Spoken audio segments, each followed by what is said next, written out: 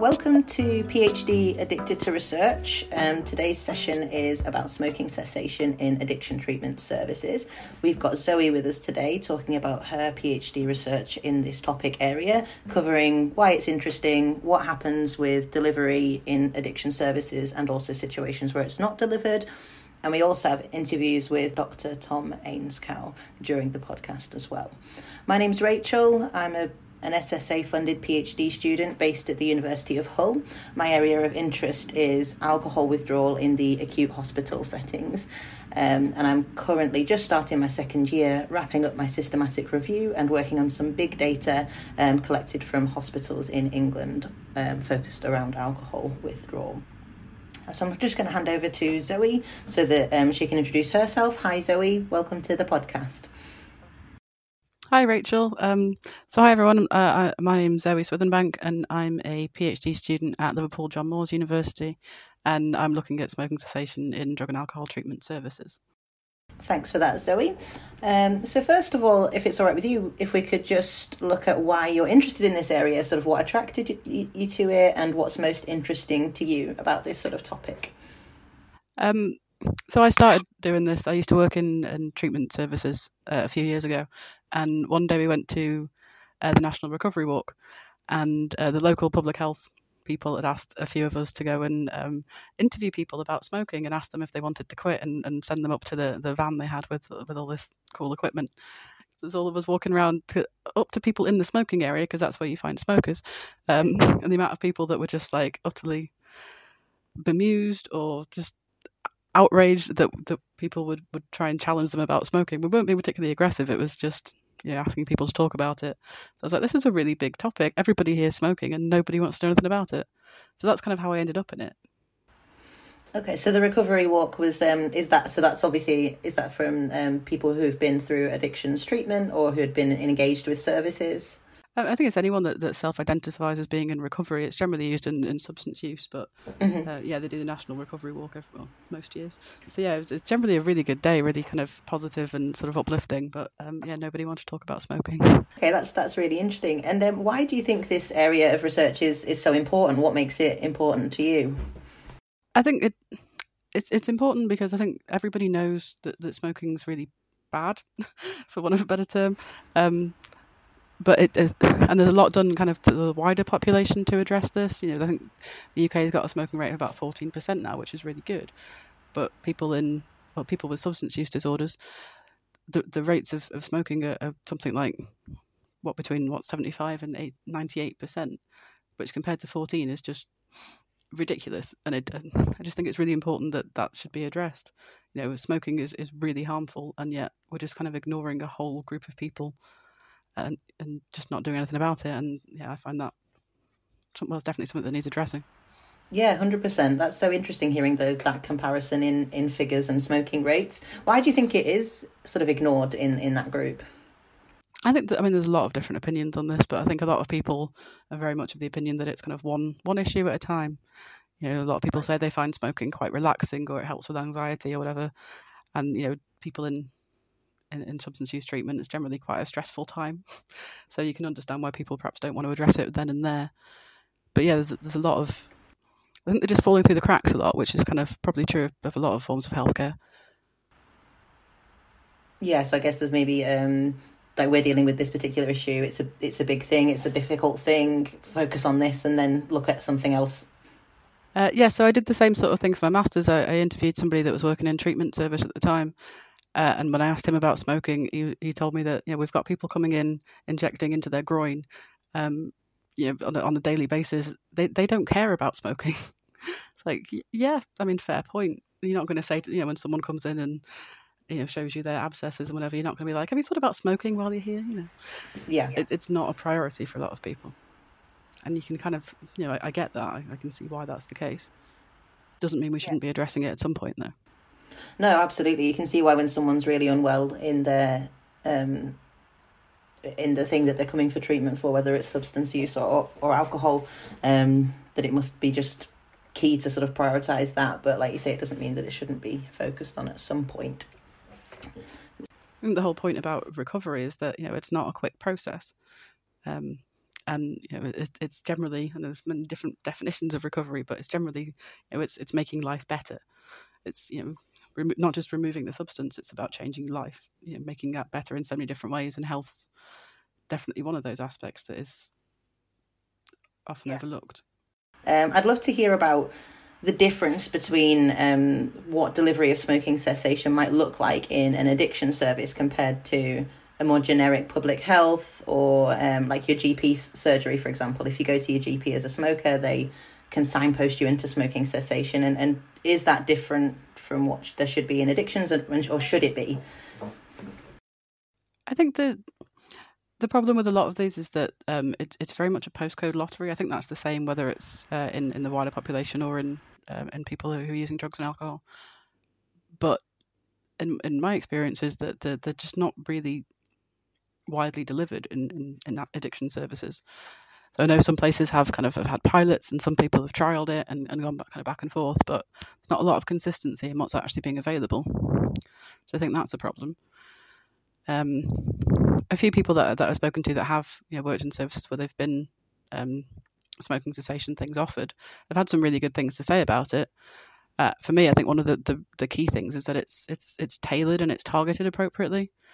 I don't know about you, but I don't find my GPs overly helpful about these things anyway. They like to ask if people smoke, but I'm not quite sure that there's a great deal out there to support people generally, certainly at the moment with everything that's been going on. And I think for some of these people perhaps need a little bit more of a push than just sort of being asked by their GP, if they're even accessing a GP. A lot of, there's a lot of issues around people using drugs and alcohol accessing any kind of health services. So that's a problem. And again, adding that extra step, it's normally not offered in-house. It'll have to be, referred out. Here's a website or a phone number you can contact so-and-so. That's not always appropriate, depending on, I know that we can't talk about people who use drugs and alcohol as one sort of population, but, there's a lot of variety in there. But yeah, I think it's that the problem that it's not easily accessible and it's not targeted. A lot of people I've spoken to have said they were quite reluctant to go to a sort of mainstream service because they didn't want to disclose fears about quitting smoking and what impact that might have on their drinking or drug use. Yeah, absolutely. So what would be so you say about sort of what might be an ideal delivery. Do you have a view on what you think would be a good way of delivering that in an addiction service, or like a good starting point even from your research? Well, this is something that I'm still working on. So I've spoken to quite a few people about what they want. I think is to make it as accessible as possible is important. So a lot of people have said that they've already got that relationship with somebody at the substance use service, so they'd be more comfortable going there and then getting that, like I say, tailored approach to that's going to address concerns about other drug or alcohol use. But yeah, for me, it's about making it as accessible as possible. Yeah, that makes sense. When someone's already kind of made the big step to engage with substance use treatment and go to that and engage with that, then it makes sense to maximise that and help that person as much as you can. Yeah, definitely. And building on that sort of therapeutic relationship that's developed, is going to be really important. I think also it's important not just about it being sort of physically available, but it's about being available when somebody's ready for it. So accessible at kind of whatever stage of their recovery that they're at. So, whether that's kind of a harm reduction approach to, with someone who's still in, very kind of problematic drug use, to someone who might have been stopped using some time ago and is now ready to address that. So, yeah, I'd like to see it being available at kind of whenever anybody wants it, really. Instead of it being kind of just like we'll ask you at your assessment and then not again. Or yeah. So from the point of view of the service or the key worker or support worker, or whoever the patient's engaging with, how do you think that those addiction services feel about providing those services, the smoking cessation element? I've had some really mixed reviews on this. I think the general consensus, with a few exceptions, is it's a great idea, as long as they don't have to do it themselves. Mainly because they're already so overworked. I think that's increased significantly in the last couple of years with COVID and everything else. But yeah, workloads are just through the roof, and they're already trying to kind of balance everything they have got without adding something else that a lot of them don't feel qualified to be dealing with.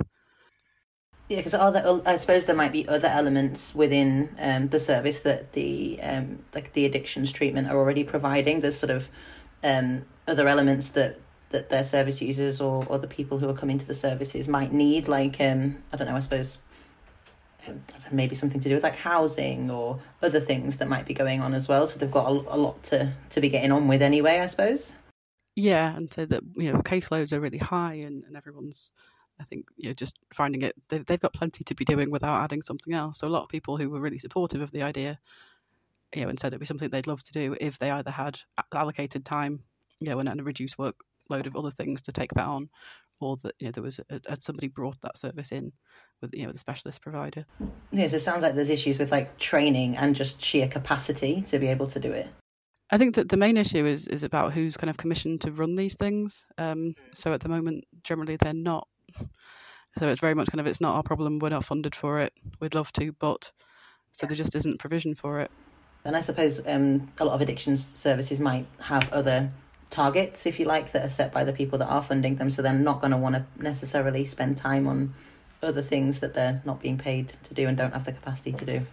Yeah, and I think some staff still very much see it that it's not their role. We're here to deal with that and only that. Not in a negative way. I think it's just very much like, no, we're not going to sort of dilute what we offer by offering everything. It's, we're focused on what we're good at and we do it well, which is good. But also some people I spoke to just don't think it's important. Not that, smoking isn't important, but that it's not the right place, that the service users just don't want that, or don't, they don't want it from us, that kind of thing. That's really great. So now we're going to move on to our interview with Dr. Tom Ainscough. Looking forward to hearing from him. So we'll hand over to that now.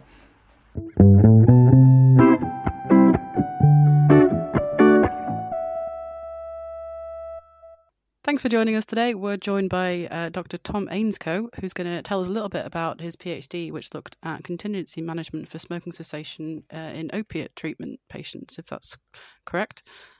Thanks for joining us, Tom. My pleasure. So could you just tell us a little bit about the project to start with? Yeah, so it was a kind of a pre-made PhD project that I came into to try and run. So I had to kind of figure out a way to develop a contingency management intervention for tobacco smoking in people that were undergoing treatment for opiate addiction, mainly heroin addiction. So it was mainly methadone maintained patients. So yeah, it was kind of a matter of coming in and sort of first finding out what contingency management was, because I'd never heard of it before I started my PhD. I kind of quickly found out it was kind of the bare bones of it is essentially kind of positive reinforcement. So reinforcing desired behaviours with some sort of reward. So in this case, or in most cases in contingency management, that's some sort of money. So in my study, we did shopping vouchers. There were some interesting kind of discussions around what vouchers or kind of what payment we would use at the beginning of the PhD. There's some ethical concerns around giving opiate users cash, which was a little bit infantilizing sometimes, but you can kind of I could understand the worries of kind of the ethics committee, but at the same time, there was kind of quite strong evidence at that point that cash was more effective than vouchers. But we ended up going with shopping vouchers because that was just kind of the easiest sort of the way forward. But yeah, so developed the intervention. It was I think it was an escalating with reset schedule that we used. So that's where you start off at a small monetary amount for the first display of abstinence, and then it builds each subsequent time that you take a recording. And if someone is non-abstinent, then it resets back to the beginning rate and then raises again like that. Okay, so it sounds like a really interesting project. I'm guessing it didn't go quite to plan because these things never do. But what did you find out? What were the kind of challenges that were raised by this? I think one of the best bits about my PhD that it's a real example of kind of how badly things can go wrong, and you'll still get your PhD.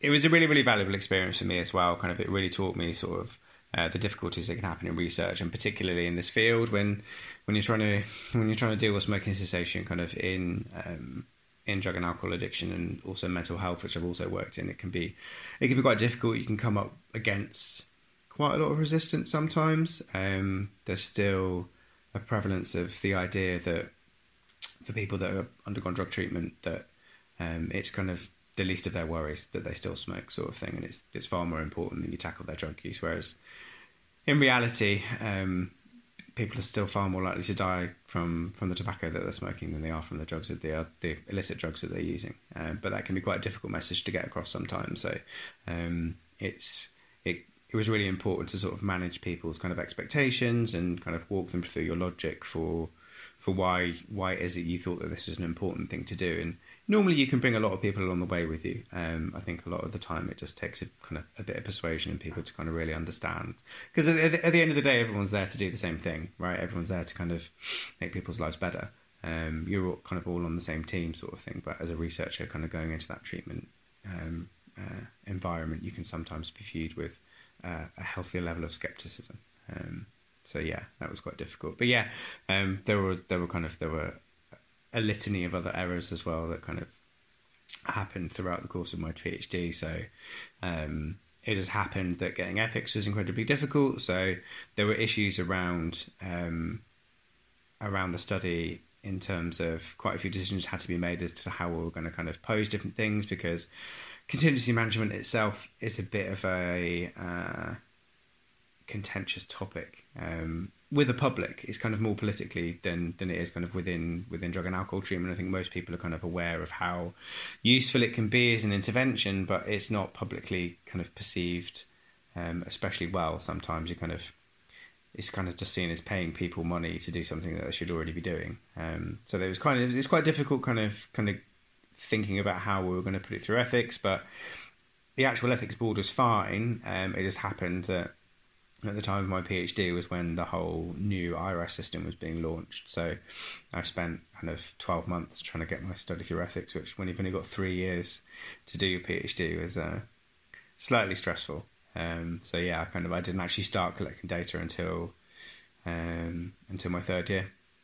And even once we were ready to start collecting data, we kind of went to the treatment centre, who we thought, or we'd been told, had a smoking cessation clinic, but it turned out that it had kind of lapsed because there wasn't that much interest in it from the patients, and the staff were so kind of busy and so overrun that it ended up kind of being a way for them to buy back some time, sort of thing. It kind of gave them 3 hours on a Monday afternoon where they could catch up with other work, because they were meant to be running the smoking clinic and it wasn't actually happening. So it was quite frustrating, but I mean, it was an interesting insight into the way that treatment was running. I mean, it was one of the only drug treatment centres that we could find that actually had a smoking cessation clinic to begin with, and even then it wasn't actually running. So it kind of spoke volumes to the attitude to smoking cessation within the drug addiction field, sort of thing.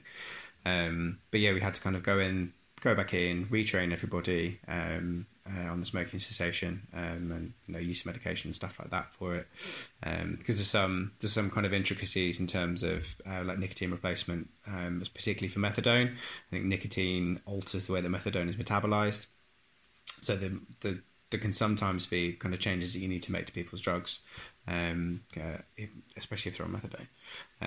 So yeah. There was that, and then we could eventually start running it, and I was quite naive. I'd not worked with kind of one-to-one with drug users before, so I ended up sort of fresh-faced, sat in the waiting room of a clinic, which was quite interesting. First, nobody wanted to talk to me, and I ended up setting myself up with a little table in the waiting room, and I bought loads of snacks and biscuits and drinks, and you'll not believe how much better of a reception you get when you're giving people free food. So yeah, I did that, and then all of a sudden people wanted to come and talk to you and wanted to know what you were doing, and it was actually kind of interesting, sort of, once I started talking to people, how interested they were in giving up smoking, and kind of the demand for it that there was amongst the treatment population. It just didn't marry up with what people in treatment were telling me. Kind of the people people that we were talking to in the services were like, "No, it's not really that important. People aren't going to want to do it." But then when you actually talk to the people, then they know it's bad for them. They know it's bad. They're like, "Oh yeah, I've been smoking ages. I've got a really bad chest. I kind of really want to give up, but I don't really know how." And it was, and also even at that point, and this is quite a long time ago now, people had already started using e-cigarettes. There were a few people who'd already gone out and bought their own e-cigarettes to try and get off smoking tobacco. So yeah, that was quite interesting. And the recruitment was kind of slow to begin with, then kind of sped up, sort of same as most research studies, really. One of the problems that I had was people either agreeing to take part in the study and then not wanting to take part once they'd been randomised to the treatment arm. So there were two arms in the study. There was the treatment arm where you got contingency management for being abstinent from smoking tobacco, and there was a control arm where all you had to do was attend the smoking clinic on a Monday. So yeah, there were lots of people who didn't want to take part once they'd been randomised to the wrong condition. And there were also people who were like, yeah, I'll do the study. And I was like, well, do you want to sign consent? And they'd sign consent and they'd disappear into the distance and you'd never see them again.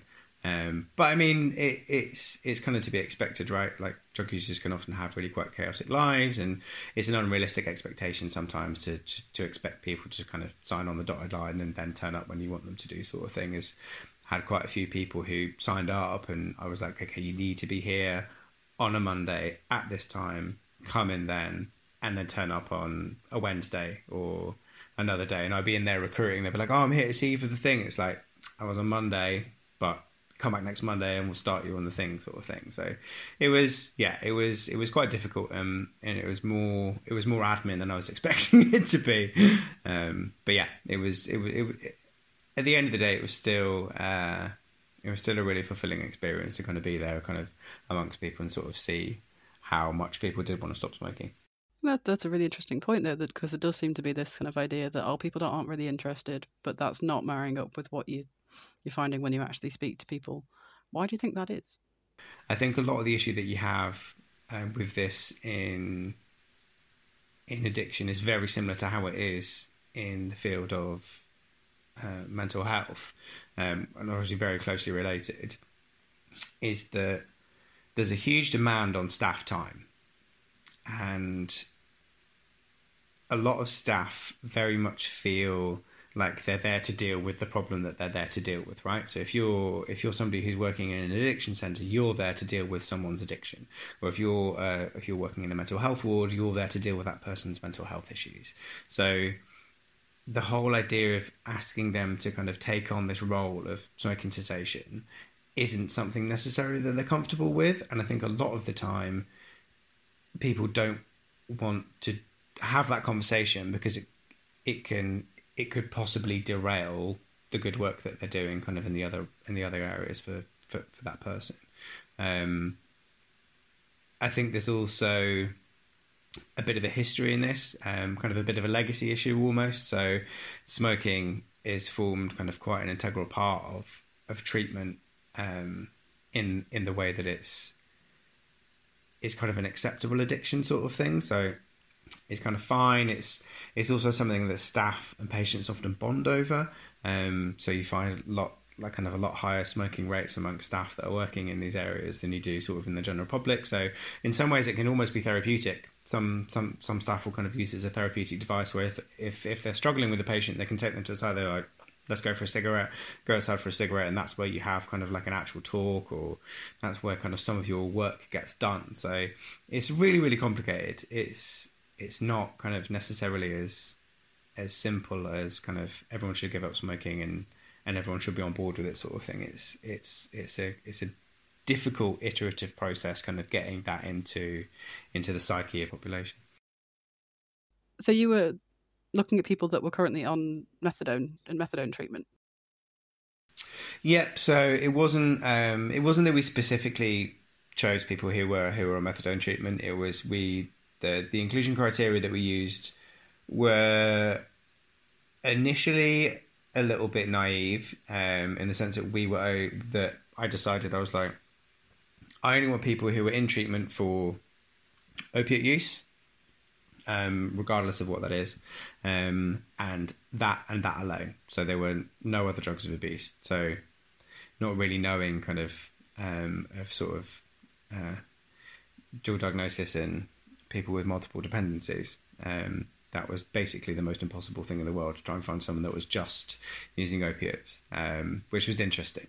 So yeah, I kind of had to broaden that out, but we still just kept it as kind of any opiate use. So I think we had one person that had become addicted to opiate-based pain medication. But it just happened to be that in that centre, the majority of people were people that had been using heroin and were now, I think all of them maintained on methadone, I think. Was there a specific kind of time scale? Was there any people that had been in treatment a relatively short time?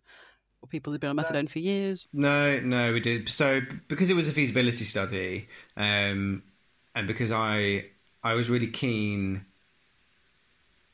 having come from a psychology background, I was quite keen to try and get away from kind of overly restrictive, overly controlled studies. So I was like, I really want this to work in the real world, sort of thing. That was kind of one of the major things for my PhD. Sort of contingency management had been tested lots in kind of quite a strict lab environment, in really highly controlled studies, but it had never really been used sort of, as far as I was concerned, sort of like in the wild. It hadn't really been tested properly in the real world. So I wanted to do that. So yeah, I didn't want to be too overly restrictive in kind of who we were testing. It was like, I just want to go into a drug treatment centre. Anyone, regardless of what it is that they are kind of in treatment, like where they are on their treatment journey sort of thing, is going to be eligible for this. And then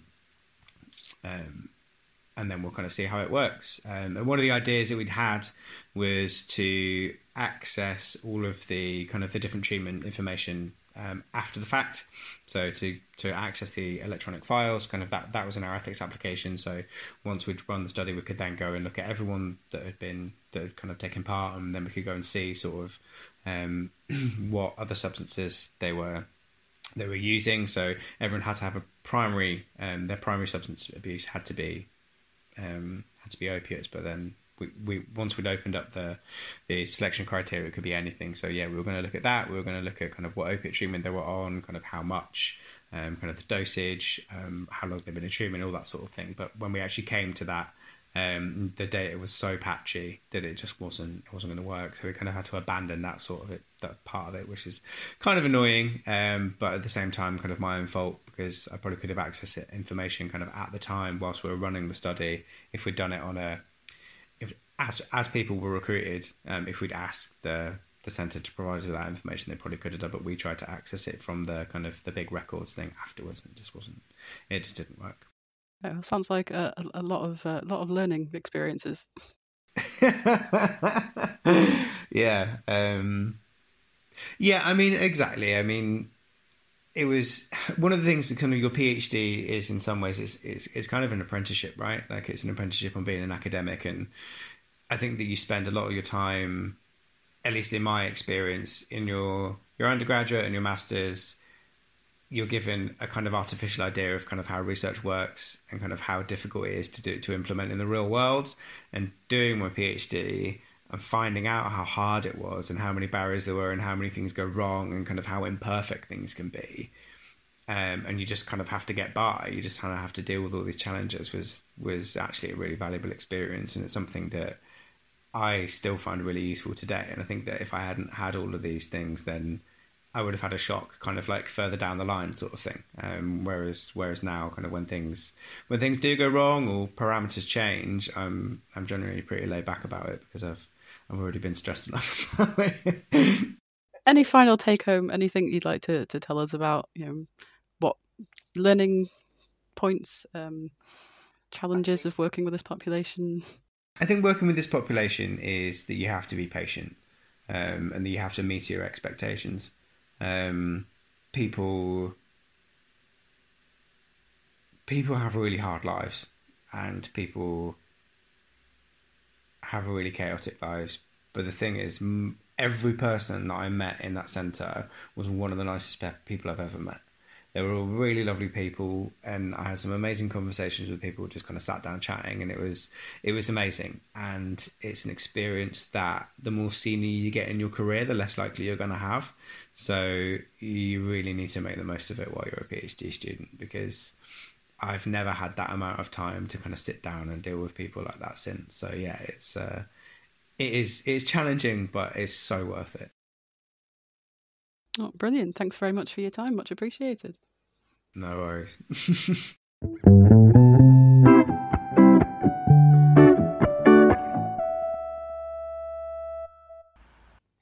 Okay, well that was great to hear from Dr. Ainscough on that topic area.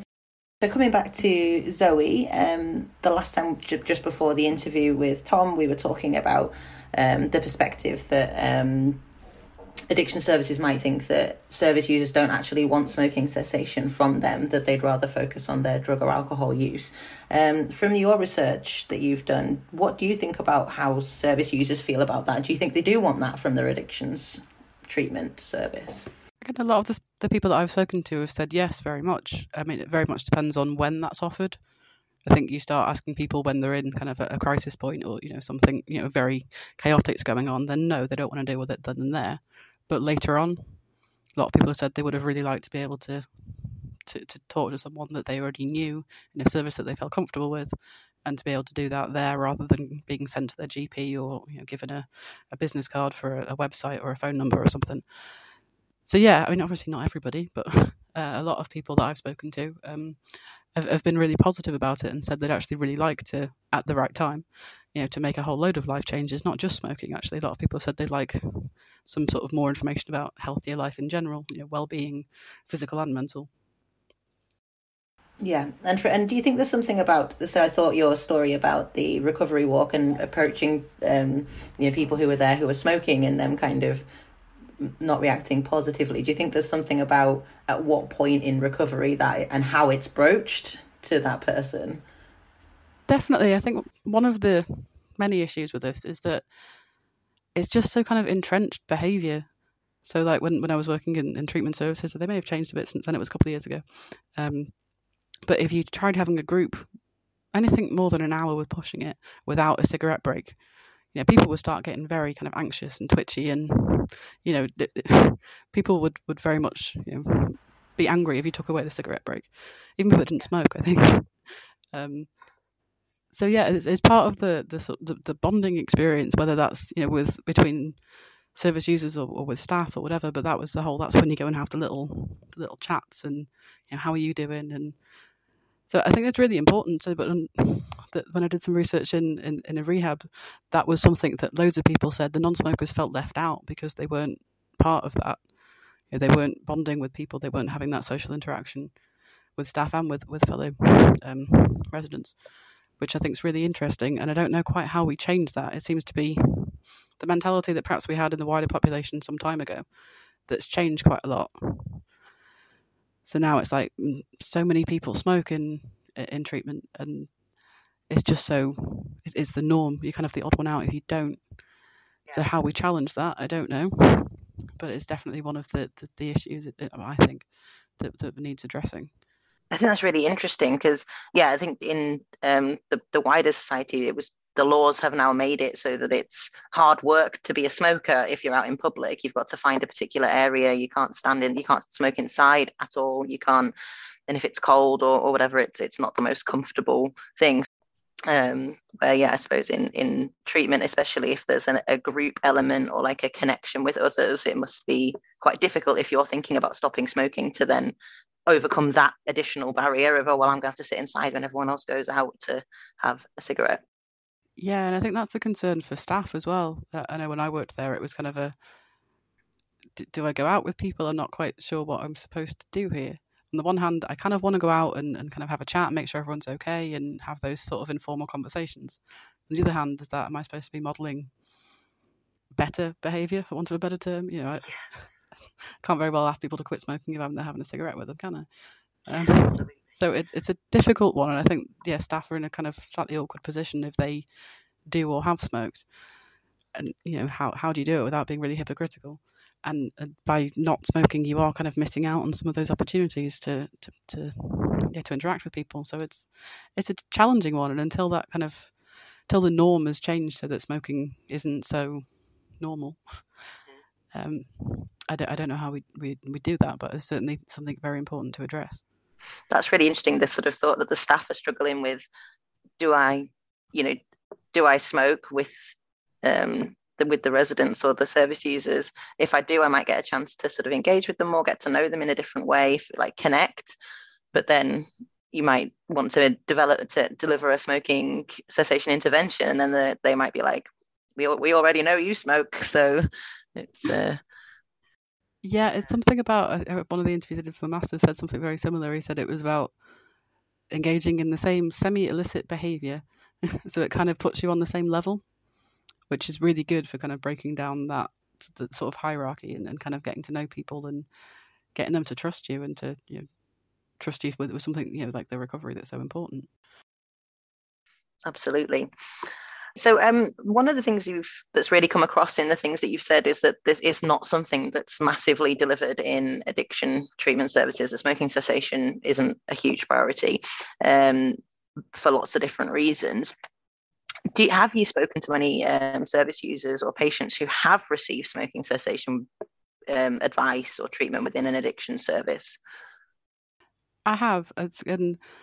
It does vary hugely, so it's kind of, I'm sure there are some services that are doing this and doing it really well. I've spoken to people mainly in the northwest of England, so it's kind of a fairly localized situation. The people that I've spoken to that have had some experience of this have generally been really positive. I think more frustrated perhaps that it wasn't more widely available. So a lot of these things I think start up and then kind of never really gain momentum enough to keep going. So people kind of, finding it useful and then, there's not enough interest, so we're not going to do it, which is obviously really frustrating when you're just getting engaged with something like that. And I think it's about how it's delivered and what people want. I mean, that's, I keep saying that's what I think is most important, is trying to find out what do people want and combine that with what's effective.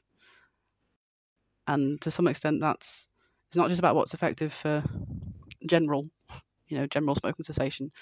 It's how do we target this population and what works for them. And that's kind of a combination between what's generally effective and then what's acceptable. And obviously it's got to be acceptable to the staff and to people kind of organising and delivering the services. So it's a whole lot of people that need to sort of buy into this in order for it to work. But I do think that there's kind of an appetite for it. Well, that's been a really interesting discussion from my point of view, Zoe. It's not my area of research, so it's been great to hear about the work that you do. Was there anything else that you wanted to add before we finish up?